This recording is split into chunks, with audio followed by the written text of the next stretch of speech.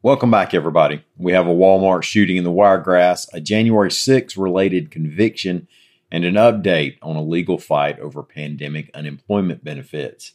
I'm Mike Morgan, and we're down in Alabama.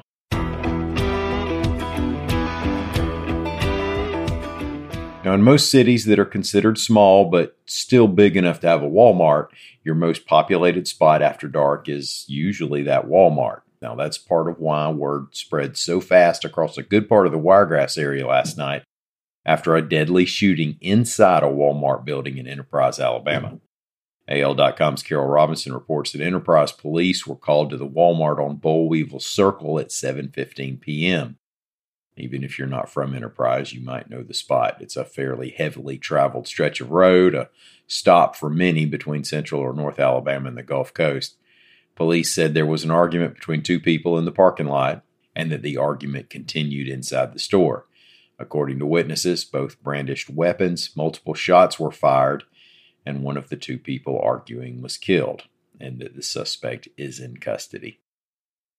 The Justice Department on Wednesday announced the conviction of a Hokes Bluff, Alabama man related to the January 6th rioting at the U.S. Capitol, reports AL.com's Howard Koplowitz.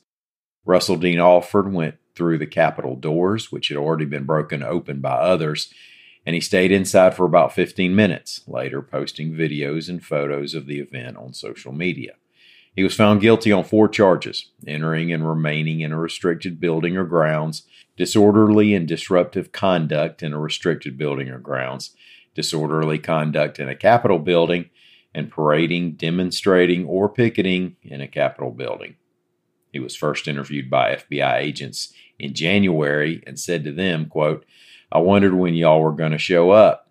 Guess you've seen the videos on my Facebook page."